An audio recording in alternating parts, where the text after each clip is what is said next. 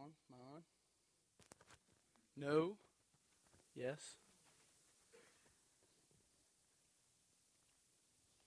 Can we turn that down just a hair, maybe? No? Yes? Cool. Good. Ooh.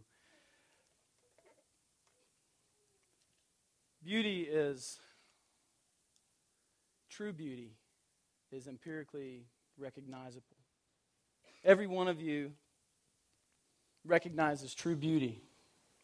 You can't miss it when you see it, or hear it, or touch it, or feel it, or you're around it. We're wired to enjoy. We're wired to be attracted to, be drawn to, be pulled in by beauty. You know, I picked the visual piece of that and the music to lay over the top of it because it was one of the things that moved me. But I thought, this may cross some boundaries here as far as beauty when we look at it, when we see it, when we hear it. But that's what drives us as people. It's built into us. It's wired into us. We're drawn to beauty. In life, we're looking for that. We're grasping for that. We're trying to go after that. I mean, it doesn't matter if you're a believer or a non-believer. There's an earth full of people that are looking for life. They're looking for experiences that fill and satisfy their soul, that don't end, that don't cut off like the video you kind of just died off and it leaves you just kind of hanging, just burning and wanting more. You want more of what you see. You want more of what you hear. And you're left in this place of feeling a little bit empty.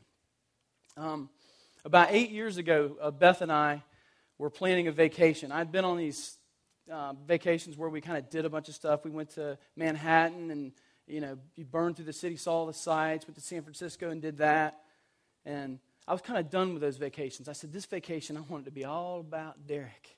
We're going to make this one all about me and you, and it's just going to be, we're going to go to a location that's wonderful, that's beautiful, that we both love, and we're just going to, every day is going to be the same. We're not going to have any responsibilities. We're not going to have anything to do except be there. And I picked this place in the Gulf of Mexico called St. George Island. It's kind of the northern panhandle, and it is beautiful. It's got white sand. It's got water like the Caribbean.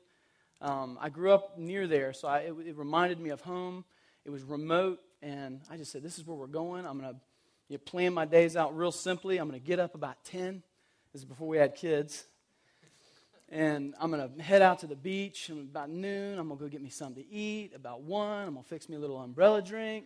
About 3, I'm going to take me a little nap because I can't handle umbrella drinks. About 4, I'm going to shuck me some oysters because I love oysters, as you know. And about 8, I'm going to eat and going to cycle it all over again the next day. We surrounded ourselves with people we knew. We had some friends that stayed with us. And the place that we stayed was just, it was like right on the beach. I mean, when you in the master bedroom, which is where I was, I would sit back and I'd get up in the morning and it was like the ocean was rolling up into the bedroom. It was just beautiful. It was everything that I wanted and I could have imagined.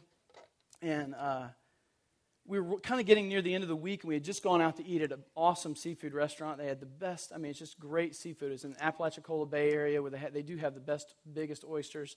And we're riding over the bridge, coming back, and the sun is setting. It's just this beautiful, majestic scene. And Beth is looking at me, and she sees me thinking, she sees my wheels turning. She's like, what's up? What are you thinking about? I said, you don't want to know. I said, in this moment, you probably don't want to hear what I have to say, because inside I was feeling empty. Inside I was just, for some reason, I couldn't figure it out. And I said, I feel empty. I said, I've got everything I possibly could have wanted, everything I could have imagined for a vacation.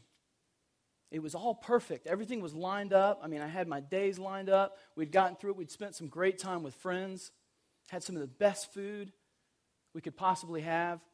The weather was like Chamber of Commerce, was unbelievable. It was like perfect. It was unbelievable.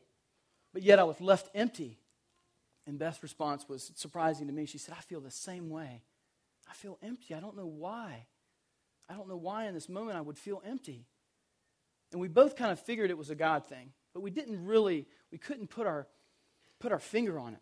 We really didn't understand exactly what it was. until many, many years later. And I was reminded of that this week. I was preparing this message, and I didn't know what to do. I was thinking, okay, it's Easter. I've never spoken on Easter. It's Resurrection, Sunday. It's a big day, and I'm kind of scrambling, thinking, I got to come up with something special. And I'm flipping through all my stuff. I've read every account of the resurrection 3 times and trying to figure it out. And it was nothing. It was like, yeah, everybody's done that. Everything's been done. In Scripture. Everybody's preached. You can't get too unique in what you preach. You can get creative, but it was just frustrating reading through Scripture. And God just said, just get out of the office and go somewhere and do something different. Because sitting there reading over that Scripture over and over again, I know you know it. So I went to Memorial Park and I sat there. It was a beautiful day. It was like 70 degrees, and I started to read Scripture again. And God's like, just shut up and put your stuff down, put your pen down, put your headphones in, and just experience me for a minute. Just sit in my presence. And it occurred to me as I was sitting there. I was just laying there and listening to God and experiencing His beauty and experiencing that moment there in Memorial Park. And I just got captured by this piece of Scripture, and it's in Luke 24. It's the walk to Emmaus. And I never, ever would have read this and gotten this from it. But in that moment, God was speaking to me so surely about it. And I'll kind of give you the scene of what's going on. The resurrection has happened. The death and resurrection has happened. There's a buzz about Jerusalem. It is, everybody knows what's going on. And there's 2 guys, probably 2 of the 72 that were sent out. One's name is Cleopas. The other one, we don't know his name. And they're on their way to Emmaus. It's a few miles outside of Jerusalem. And they're met up by a visitor. It was Jesus, but they didn't recognize him. They didn't notice who it was. And it's kind of a mysterious thing. It's like all the other disciples had, or some of the other disciples had encounters with Jesus, and they didn't recognize him. And Jesus asked them some questions, like, what's going on? What are you guys discussing? They're like, where have you been, dude? Like the biggest news ever has just happened. It's been on Fox News all day. It's on Hannity and Combs. They're arguing about it. Hannity's saying resurrection. Combs is saying conspiracy. Where have you been? And they begin to have this conversation with Jesus. And he pulls out the Scriptures and begins to just talk to them about the prophecies and about the fulfillment of the prophecies and all about Jesus. And something was happening on the road to Emmaus.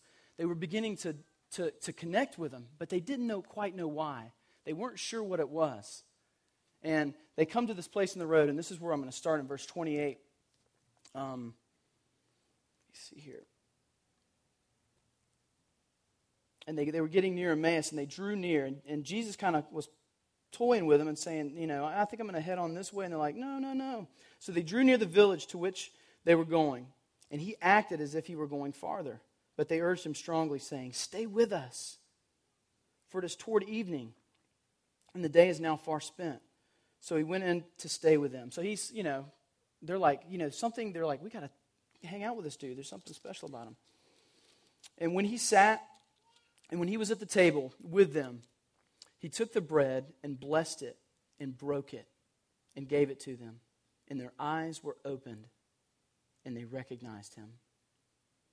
That's a key thing. Remember that breaking of the bread, because that's what we're doing tonight. We're in a different way than we did last night. And he vanished from their sight, and they said to each other, did our hearts not burn within us while we talked to him on the road, while he opened to us the Scriptures? Their hearts burned. They knew it. It was like all of a sudden, Jesus broke the bread, and all of a sudden they woke up to who he was. They realized who he was. And they're like, we knew there was something about him. We knew there was a reason that we were burning. We knew there was a reason that was in our gut. And it's the same burning that we have when we see God's creative power in life, in the life that we're supposed to experience. We have this burning. We see it, but it's empty without him. It's empty when we try to experience the created thing, when we try to dive ourselves into that created thing, when we chase the created thing without knowledge, without recognizing who he is. And tonight, I want to break the bread because I think we do that too much. We walk through life thinking one of two things. Number one, that we can't experience this life without him. We can get life to the full without him. That we can we can listen to great music, that we can have great friends, that we can have wonderful vacations, that we can get all the money that we can possibly get. We can put ourselves in a place of status. We can make ourselves famous, and that will be satisfying. And then there's the other camp that says, hey, I've been in church all my life. Everything that everybody's always told me is, if it's good, if you're drawn to it, if you're attracted to it, if you're being pulled in by it, then you better run from it. It's either, these things that are in the world that we experience, life, we better stay away from those things. We got to get back to the business of following Jesus. And what I'm saying tonight is when the bread breaks, it's all different. It's all different. We can experience life. We can experience a wonderful sunset. We can experience wonderful food. We can experience, a great glass of wine paired with food. Anything like that. We can experience that. We can have that. We can have life to the full. But it's our perspective and the way that we look at it. We have to recognize our Savior. He came, He died, He was crucified, and He rose again so that we could have life to the full. So that when we watch something like that, when we experience something like that, it's not empty at the end of it. At the end of it, we can say, oh my God, look what you have done. Look what you have created. And then it goes from this temporary moment to something eternal that satisfies the soul. See, I believe that if I went back and took that vacation with new eyes, with the eyes after the bread's broken, after I recognized Jesus, that it would be completely different. That as I woke up in the morning, I would look outside and I would say, oh my God, look at what you have done. Look what you've created. And my enjoyment would have been multiplied. And at the end of the day, at the end of that vacation, as I'm riding over that bridge, having had the most wonderful meal, I wouldn't have said I'm empty. I would say I'm full. And I'm not full of this scene. I love it because it reminds me of my Savior. It reminds me of where I came from and where I am now. And life becomes satisfying. Life becomes satisfying. I was trying to come up with a title for tonight or an idea, and I knew, what it was. It was kind of this personal thing for me. But I asked Beth, I said, what do you think? And she said, Jesus makes the steak taste better. And He does. It's so different now. My life is so different now in the way that I view the world. Because I ended up in both areas. I ended up chasing. I ended up trying to avoid everything in the world. This is not a license to go dive into sin. I'm talking about the things that are good, the things that are right, the things that are good in this world. And there's so much that's good. You see in that video, I get so drawn in by it, God's creative beauty and His power. Amidst the brokenness and the fallen pieces of this world. That video was just shot. We get wrapped up in everything that's falling and broken around us. And we think that that's the life that we have to live in. That's the area that we have to live in. We have to kind of wander around kicking the can. But like Antley said, He came to give life today, to experience that today, to be blown away by God today, to look at it and say, oh my God, and not be left empty, because it's all about glorifying Him. And that's the key. To enjoy life and make it eternal. It's when we eat food. 1 Corinthians 10:31 says, whether therefore you eat or drink, and if you were to extend it, it would be to watch a movie, to listen to music, to be in a relationship that's satisfying. Whatever you do it all to the glory of God. And that makes everything different. That changes everything. Makes every experience different. As you walk into those experiences, they're all new. They're all fresh. And they're all satisfying. We don't get left empty anymore. We know what it looks like when we chase it without God. Watch True Hollywood Story. These are people that are chasing beauty. They're chasing the dream. They're trying to make it on their own, outside of God. And they go, and they go, and they go, and they go. And they're the most empty, shallow, and hollow people. It was no different than I was on my vacation. James 1:17 says this, that every good gift, every perfect gift is from above, coming down from the Father of lights, with whom there is no variation or shadow due to change. Every good thing. throughout your day, everything that you experience that's good, if you want it to mean something and to last something, you thank your Father in heaven for it and you give him glory for it. And it'll be eternal, it'll be satisfying in a way that you can't imagine. David knew it. In Psalm 8, he says this, "How majestic is your name in all the earth. You have set your glory above the heavens. Out of the mouth of babes and infants you have established strength because of your foes, to still your enemy and the avenger. When I look at your heavens, the work of your fingers, the moon and the stars which you have set in place, what is man that you are mindful of him? What is the Son of Man that you care for him? Yet you have made him a little lower than the heavenly beings and crowned him with glory and honor. You have given him dominion of the works of your hands. You have put all things under his feet, all sheep and oxen, and also the beasts of the field, the birds of the heavens, the fish and of the sea, whatever passes along the paths of the sea. O Lord, our Lord, how majestic is your name in all the earth." David knew what it was to glorify God in all things, to see something and react to it in the proper heart of glorifying him, because he knew that was going to satisfy his soul. To shift from this place of looking at the created thing and saying, wow, that's pretty cool. That's amazing. And our eyes begin to shift to see Jesus and say, oh my God, you're the creator of all of it. Not just that, but everything. You're the one that gives me life and breath. And some of you are here tonight and you're like, I don't notice anything because my life's a wreck. I've got just a stack of problems. You could put your problems in the street and I guarantee you I'd take them because I've got problems. And I've got a friend of mine who about a year and a half ago, he just started having just random pain in his body. And he got tested. He had some just strange blood test results, and they really didn't know what it was, but his rheumatoid factor was up, and he had rheumatoid arthritis in his family, but they said, yeah, you don't have rheumatoid arthritis. And then for a season, they thought he had lupus. And he's one of those guys, and he's still undiagnosed to this day. And he's got just he lives with extraordinary pain, and they don't know what it is. They just know that his blood levels in all these areas are jacked up. His gallbladder is completely useless. They're getting ready to take that out. His appendix are failing him. They don't know what it is. And he's an attorney, and he's very analytical and very intellectual. He's a believer.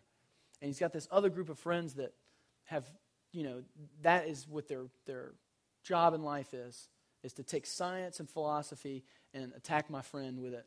They're friends, but that's their daily lunch routine. Is they're gonna talk about God and see if they can, knock him off his throne.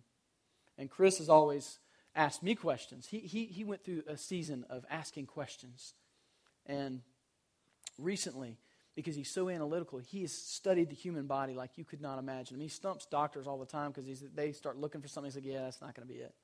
I already know, because he's read the books. I mean, he's a genius. And he knows so much about the human body. And I said, so what's going on? The other day I was talking to him. I said, so what's going on? He said, you know what is amazing about what I see now? I'm like, what? And what he said was just blew me away. He goes, I don't just wonder about God's creative power. I don't just think about it and think, maybe this deal's true or whatever. He goes, I know beyond the shadow of a doubt. He says, I have studied so deeply the human body and how it works. He goes, and I haven't scratched the surface, and I've gotten some of the most complex medical books to try to figure out what's wrong with me. And he said, this machine, this engineered machine that we walk around with could never, ever, ever have been something that happened by chance. It was engineered by the creative power that is beyond this world, that is beyond this earth. And he says, and I recognize it now. The bread's been broken for Chris. And he, beyond the shadow of a doubt, he believes. And now it's changing his friends. That's the heart and the attitude that he now brings when he has these conversations with his friends. And they're believing him. They're believing him. He's seen something, and God's broken the bread and revealed himself to him in a way that he's like, oh my God, in my brokenness, I see you. I see what you've done, and I trust you. Only you can fix me. Only you can put me back together. Only you can re-engineer the things that have gone wrong in my body. And I believe that you want to do that. And not only is it changing him, but it's affecting the people around him. Because he's given God the glory for everything in his life. And in that moment, he's being satisfied. He's being full of his Savior.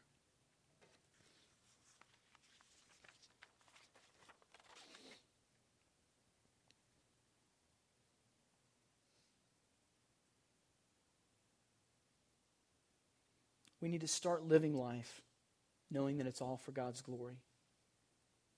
And then we take a part in redeeming art for the kingdom, sunsets for God instead of something that science is, enamored with, or philosophy, stars that are declaring the glory of God,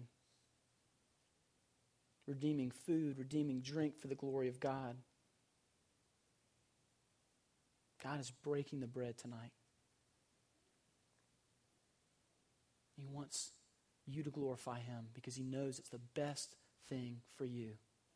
I ask that question all the time. Why is glorifying God good for me? Why is it? What is it? Wouldn't it be better for me to glorify myself? No way. We weren't wired that way. We weren't built that way. We think we were, but we weren't. We were built to glorify God. And in turn, it satisfies our soul. Instead of being left with emptiness, riding over a bridge, I'm left full. My heart full, exploding for him, in amazement of him and what he's done for me, what he's bought for me. Let's stand.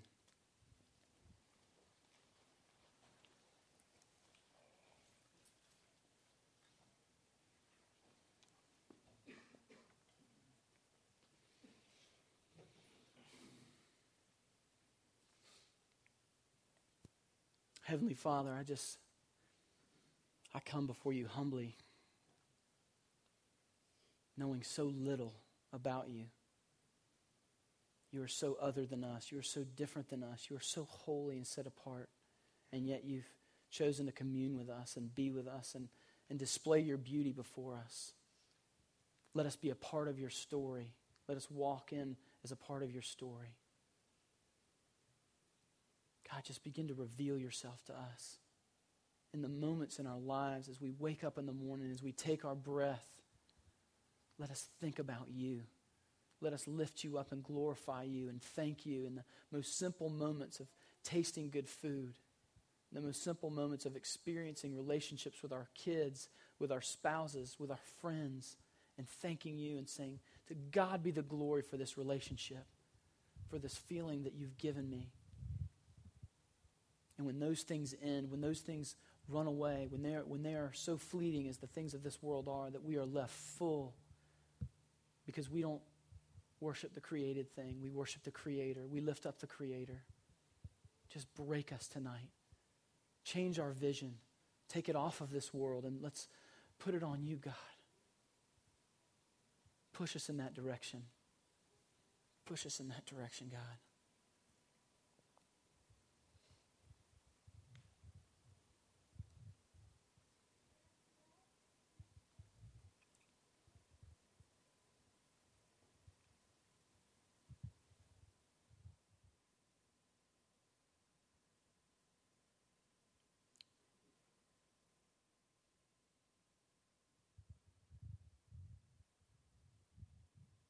We're going to move into a time of prayer ministry.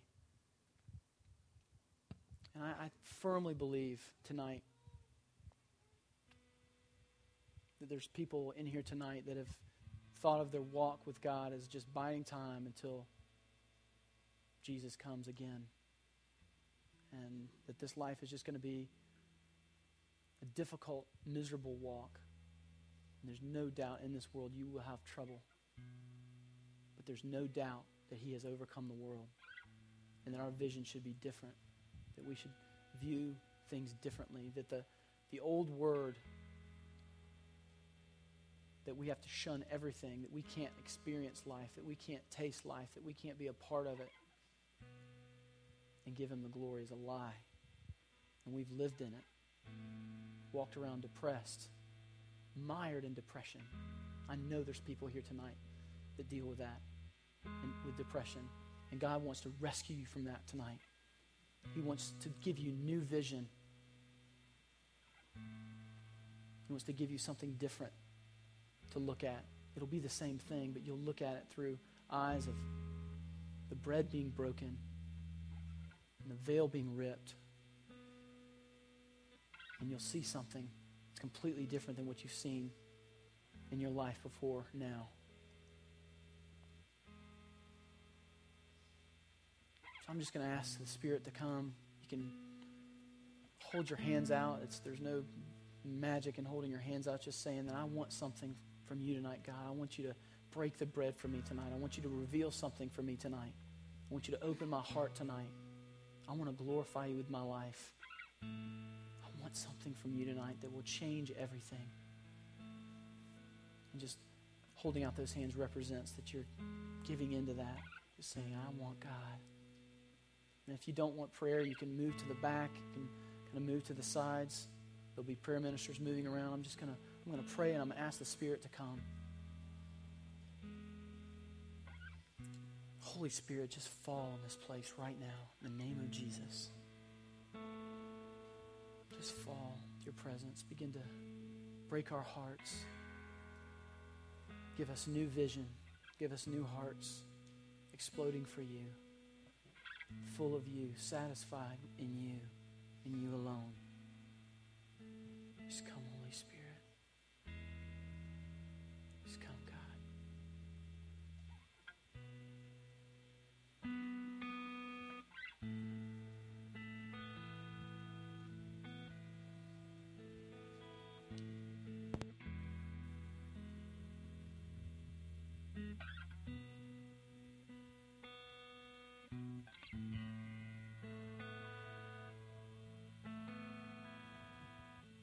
We just welcome you, Lord, right now. Will you just continue what you've begun in the service tonight? I just have a sense as Derek was praying that there are folks here who don't believe that they are the most beautiful part of his creation. So you watched that movie and you saw those beautiful things that you have forgotten along the way. That of all the beauty that God's created, you are the most beautiful part of his creation. And I just want you to raise your hand if that's you. Everyone else has their heads bowed. But you don't believe that you're beautiful to God. You don't believe that you're a beautiful part of his creation. You don't see that in yourself anymore. If our prayer minister could come down here, that'd be great. Just right now, and start praying for these folks. That'd be wonderful. Just keep your hands up. Just keep your hands up. If you're on staff at River City Church, you should be down here praying, please.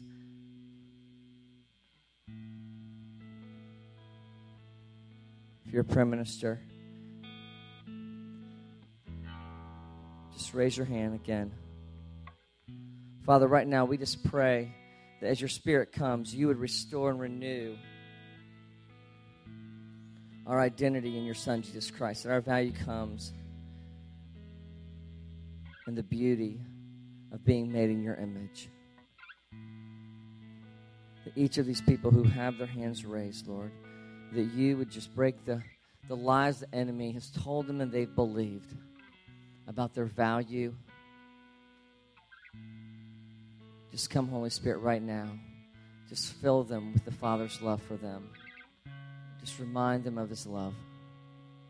Just come, Holy Spirit, right now. Just raise your hand. You can just, if you're feeling shy about it and you feel the courage kind of spurred up, just raise your hand and we'll get a prayer minister to pray for you. Just come, Holy Spirit. We just welcome you to come and bring life, bring hope again where it's been lost.